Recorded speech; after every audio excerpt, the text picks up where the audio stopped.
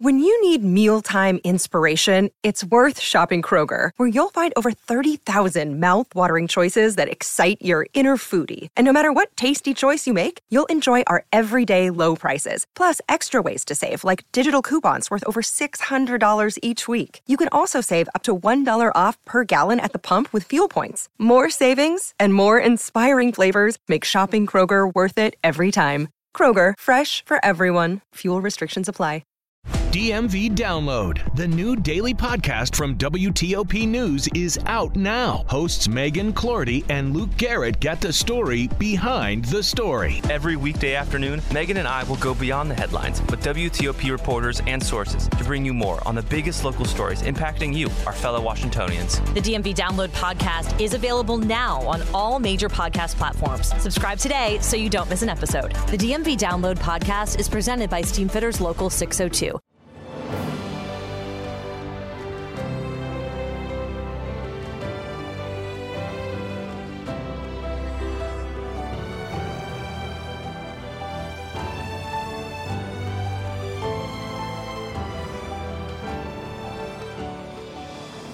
Welcome to the newest episode of Beyond the Fame with Jason Fraley. I'm your host, Jason Fraley, picking the brains of the top filmmakers, musicians, and artists of our time. Comedian Kevin Nealon cracks up the D.C. Comedy Loft tonight, tomorrow, and Saturday in Washington, D.C. We spoke when he played the Kennedy Center in 2017, breaking down his career from Saturday Night Live to Happy Gilmore. We're here with the one and only Kevin Nealon. Hilarious guy. Coming May 5th, Cinco de Mayo. Kevin, thanks so much for joining us. Gracias.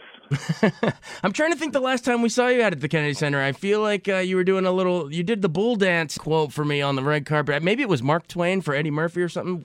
You are correct. Okay. You are correct, sir. It was the Mark Twain Award for Eddie Murphy.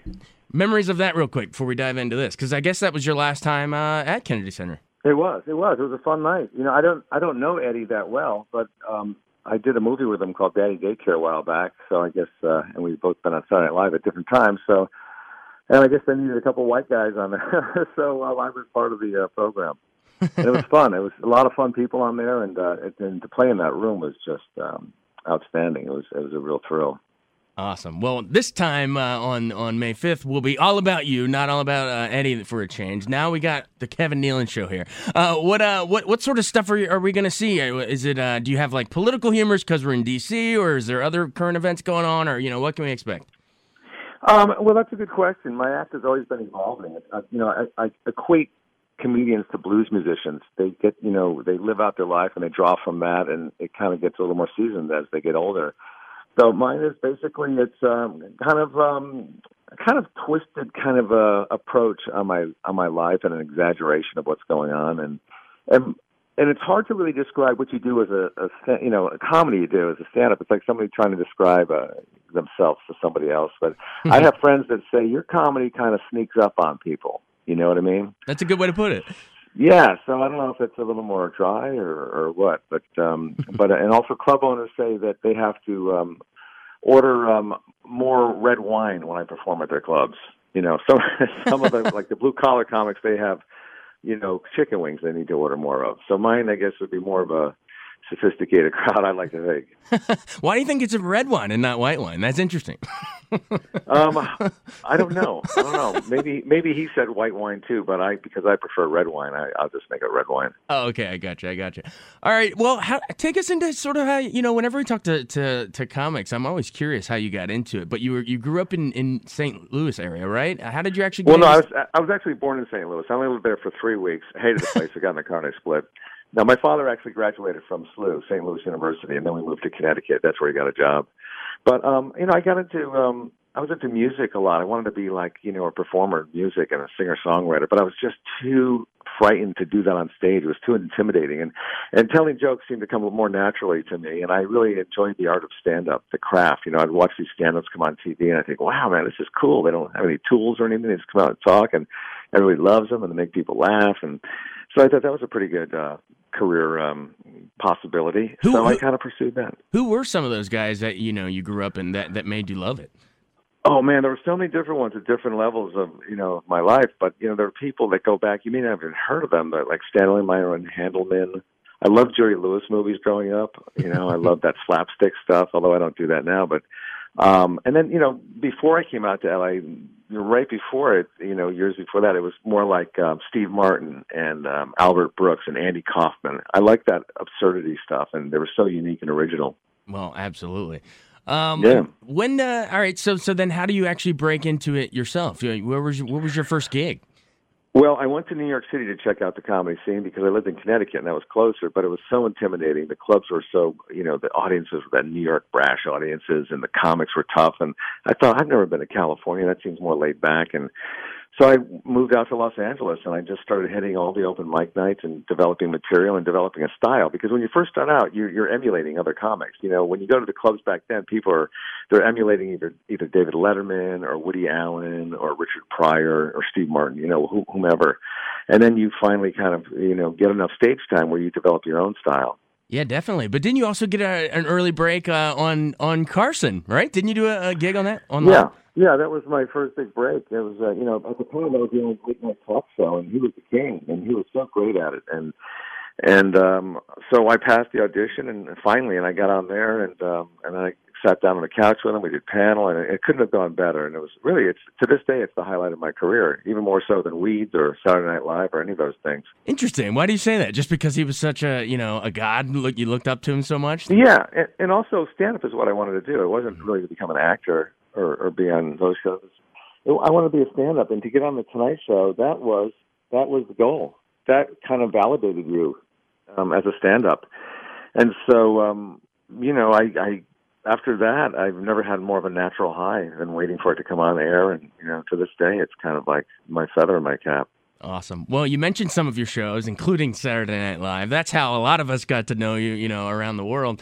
But take me into when you first hooked up with those guys. How did you actually make that connection? Was it through Dana Carvey, or did you bring Dana Carvey in? Well, I knew Dana Carvey. We were friends from the stand-up circuit, and we were also renting a house together in the Hollywood Hills with a couple other comics. And he got selected to be on that show. It was really difficult to get even an audition for Saturday Night Live in Los Angeles or anywhere. You had to have a high-powered agent or whatever, or have a reputation about you. So, I wasn't even thinking about going on that show because I was a stand-up. I didn't do sketches or characters or impressions. And so Dana got on that summer for that coming fall, and he called me from Lorne Michaels' house that summer. He said, "Hey, Kev, I'm out at Lorne Michaels' house in Long Island. I'm in the back bedroom. Guess who's in the kitchen? Bill Murray and Dan Aykroyd." I said, "Are you kidding?" He goes, "No." Anyway, I talked to Lauren, and they're looking for one more cast member. And I told him about you, and he might want to see your tapes. I said, Dan Aykroyd and Bill Murray are in the kitchen? It didn't even register to me that I would even be part of that. You buried the lead. And, yeah, exactly. And so, I sent my tapes in, and, just to humor them. And a couple weeks later, I got another call from Dana. He goes, "Kev, I'm back out at Lorne Michaels' house. I'm in the back bedroom. Guess who's in the kitchen? Steve Martin." I said, "You're kidding." He goes, "No. Anyway, Lorne liked your tapes. I think he's going to fly you in for an audition."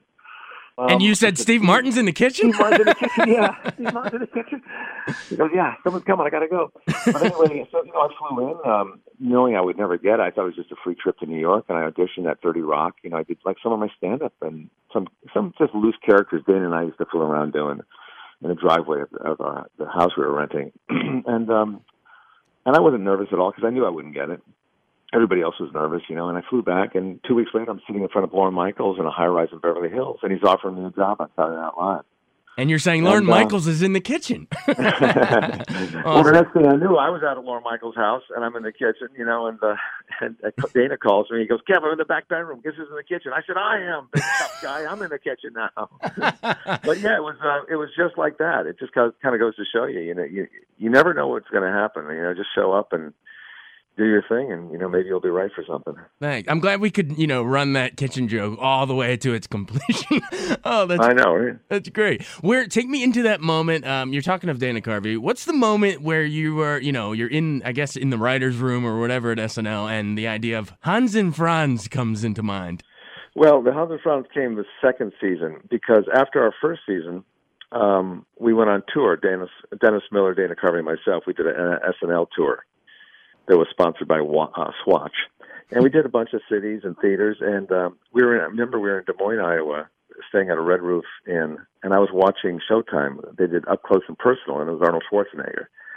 And it was just so hilarious, you're listening to him, the cadence of his accent and things. And I called Dana's room. I said, "Dana, you gotta come over and watch this Arnold Schwarzenegger interview with me. It's just hilarious. And we watched it, and for the rest of the tour, we're talking like Arnold Schwarzenegger.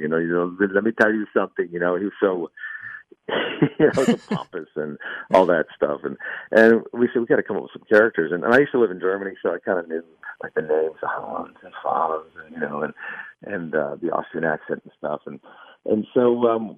And bodybuilding was pretty big back then, and so we just thought it'd be funny if there were these two pathetic bodybuilders who never did anything. They never lifted a weight themselves, and were just so full of kind of bitterness, and they would berate everybody. And we just kind of wrote that together, and Lauren put it on, and people didn't know who we were the first time, so it was received kind of warmly, but not crazy. And then we let it sit for a couple of weeks, and I said to Dana, we should do Hans and Franz again, And so we wrote up another one, and when we came out, the place went crazy, so we knew there were hits. Yeah, you pumped us up, man. Believe me now, and listen to me later. Don't be the girly man. If you took your belt off, you cause a flavalanche. You still got it. So self-important. Stay tuned for the rest of our conversation, but first a message from a fellow WTOP podcast. DMV Download, the new daily podcast from WTOP News, is out now. Hosts Megan Clorty and Luke Garrett get the story behind the story. Every weekday afternoon, Megan and I will go beyond the headlines with WTOP reporters and sources to bring you more on the biggest local stories impacting you, our fellow Washingtonians. The DMV Download podcast is available now on all major podcast platforms. Subscribe today so you don't miss an episode. The DMV Download podcast is presented by Steamfitters Local 602. Another day is here, and you're ready for it. What to wear? Check. Breakfast, lunch, and dinner? Check. Planning for what's next and how to save for it? That's where Bank of America can help. For your financial to-dos, Bank of America has experts ready to help get you closer to your goals. Get started at one of our local financial centers or 24/7 in our mobile banking app. Find a location near you at bankofamerica.com/talktous. What would you like the power to do? Mobile banking requires downloading the app and is only available for select devices. Message and data rates may apply. Bank of America N.A., member FDIC. I'm Bradley Trainer. And I'm Don McClain. We have a podcast called Blinded by the Item. A blind item is gossip about a celebrity with their name left out. It's a guessing game, and you can play along. The item might be like, this A-list star carries a Birkin bag worth more than the average person's house to the gym to work out. Pretty sure that's J-Lo. And P.S. the person behind all of this is Kris Jenner, LLC. We drop a new episode every weekday so the fun never ends. Blinded by the Item. Listen wherever you get podcasts and watch us on the Blinded by the Item YouTube channel. Welcome back to Beyond the Fame as we continue my conversation with comedian Kevin Nealon. A lot of your other SNL characters that I'll never forget, you had a lot of good misters, like you had Mr. Subliminal Message Man or Mr. No Depth Perception. Or That's right. That's right. Memories of those really quick, because I'm just like crying laughing thinking about them. Well, the Subliminal, Mr. Subliminal or Subliminal Man, whatever it's called, that was the thing that came from my stand-up comedy. I was doing a thing called tagging, where I would split those little words in. Yeah.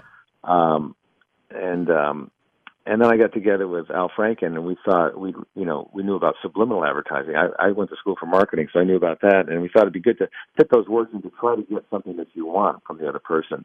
Let's stick it, things like that, and that became a big hit too. And it's funny, you think you don't have any characters in you, or you can't do accents or impressions, but when you're put on the spot, you kind of rise to the occasion, and you realize that you can do that kind of stuff. Yeah, you're Mr. Rise to the occasion. All right, well, before we move on to SNL, I just want to ask you really quick about Weekend Update. I mean, you were, I think, in my opinion, one of my favorite ones doing it. What was the coolest part of doing that, and how did you come up with that signature sign off? I'm Kevin Nealon, and that's news to me. Well, the coolest part of it was a sit-down job, which was nice.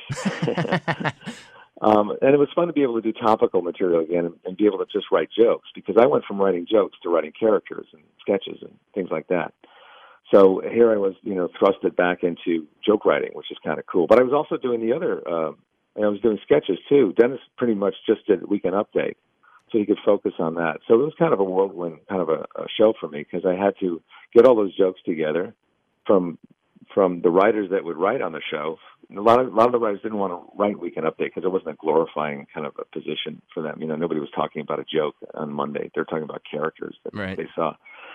So, I actually was paying the first year or so. I was paying like writers in L.A. $50 a joke to fax me in like a joke. and then I would write some jokes, and a couple of the writers wrote. But and then eventually they hired a full-time writer for me. But it was the tag, the sign-off. That's news to me. I didn't have that the first show I did, and I was trying to come up with something, and then I was laying in bed that next Saturday morning, and it just kind of came to me like at 5 a.m. because I was going around in my head, and that's news to me. So, and then Robert Smigel kind of incorporated the turning head in the beginning, Yeah. And we did a couple extra ones like Halloween. My head would turn into a pumpkin. Or, my nose would start bleeding, as I came around. Oh, that's awesome. All right, so obviously through that show, you become close with Adam Sandler and transition into a lot of his movies. I mean, Happy Gilmore, we mentioned it at the top, but how often do you have people coming up saying, harness the good energy, block the bad, do the bull dance? Yeah, quite often, especially when I'm golfing. Like I do a tournament in Lake Tahoe once a year. It's called the American Century Championship, and you get a lot of fans out there, and there's a lot of athletes and celebrities out there. So you get people kind of yelling that out. Feel the flow, do the bull dance, But yeah, I have done a lot of Sandler films, and they've always been fun. I'm friends with him, and whenever we do a film, it's kind of like a boys' club. You get the basketball hoop set up, and there's guitars around, and it's kind of a fun. It's like a summer camp. Was the bull dance thing improv, or was that in the script? I'm not sure about the bull dance. I think he might have had that, but a lot of my stuff was kind of improvised, like feel the flow, harness the good, block the bad, send the ball home happy, put a quarter in it, circular, goes around. Bags are packed, Well, I can't remember how much they edited out of that because we were just going on and on. Well, I gotta say, because you mentioned, Bill Murray and all those guys earlier, as people you grew up on, and of course Caddyshack, but Happy Gilmore was my generation's Caddyshack, so you're like the Rodney Dangerfield in my mind. Are you kidding me? That's awesome, man. The two greatest golf comedies ever. I guess there's not that many, but all right. Well, moving forward in your career just a little bit, I know you did, Monk and a couple other things, but Weeds, Doug, memories of that real quick, and now you're on Showtime, so I guess you have a little more leeway. Yeah, that was that kind of came into my hands. I always wondered if there would ever be a show like after SNL that would kind of make a mark, for me. Right. Because I had done a couple of sitcoms that didn't last, and I'd done, other things. And then I saw this, the script came to me, and it said Weeds on the front. I thought, oh, it's another stoner kind of a, project. These things have been done to death. And I read it, and I thought, wow, this is really good. Good characters, good story. And I went and met with Jenji Cohen, who created the show, and she, we just hit it off, and I was perfect for the part of Doug Wilson. And and I was just a guest star in the pilot for that one. And then once it got picked up, they made me a regular. Awesome. Well, you've had a great career. What are you working on? What are you working on next? We've seen you all over the place and a lot of stuff. Well, I have a show on now called Man with a Plan. It's on CBS with Matt LeBlanc. It's on Monday nights at 8:30, and it's a fun show to do. We got good ratings, and we got the People's Choice Award for Best New Comedy this year, and we got picked up for a second season. We start taping August 7th, so I'm excited about that. That's so awesome. And then I've written a film also that I'd like to try to shoot this summer. What's that one? Can we get a little teaser on that, or is it too early? It's called The Pleaser. It's called The Pleaser, and it's a comedy. It's kind of a dark comedy about this couple who move in. My young wife, brings out her gay mother, who's a fertility specialist, and her partner to try to help us get pregnant. Oh, nice. Oh, where are you in the phase of that? Is this pre-production stuff? Well, we're just kind of like securing some investors right now and getting the pre-production stuff done. All right, well, we'll get the word out for you in this interview, hopefully. I'm sure that'll mean a lot. But yeah, if anybody wants to invest in that, call Brillstein Entertainment Partners. Or come to the Kennedy Center on Cinco de Mayo. I guess in closing, why should we come out? If they hear this, why should our listeners come out? That's a good question. I don't get it. I don't get it. I don't know why you'd want to come. Well, there's many reasons they should come out. First of all, it's a great venue. And we need a lot of comedy right now, and I'm bringing the comedy. And I'm coming with Kirk Fox, who's a great comic, too. If you've ever seen him, man, he's so funny. He's going to be opening for me. He's a headliner himself, and we're buddies, so we just want to hang out. It's a little tour we're doing. So, yeah, and I'm kind of developing material for my next special, so it'll just be a fun night, Awesome. Oh, and I'm giving out money, too. I'm giving out a lot of money. Oh, well, I like how you saved that for last. You should have said that at the top of the interview, man. Well, I want the real fans to hang in there. Oh, that's true. All right, if they make it to the end of this interview, then they get the money. That's right. All right, cool. Kevin Nealon, you're the best. Thank you so much for taking the time. We look forward to seeing you out there. My pleasure. Oh, I can't wait. I'm really excited about it. Thank you, sir. Hey, thank you. Thanks so much for joining us on Beyond the Fame with Jason Fraley. Remember to hit the subscribe button and give us a 5-star rating if you like what you hear. We'll see you next time.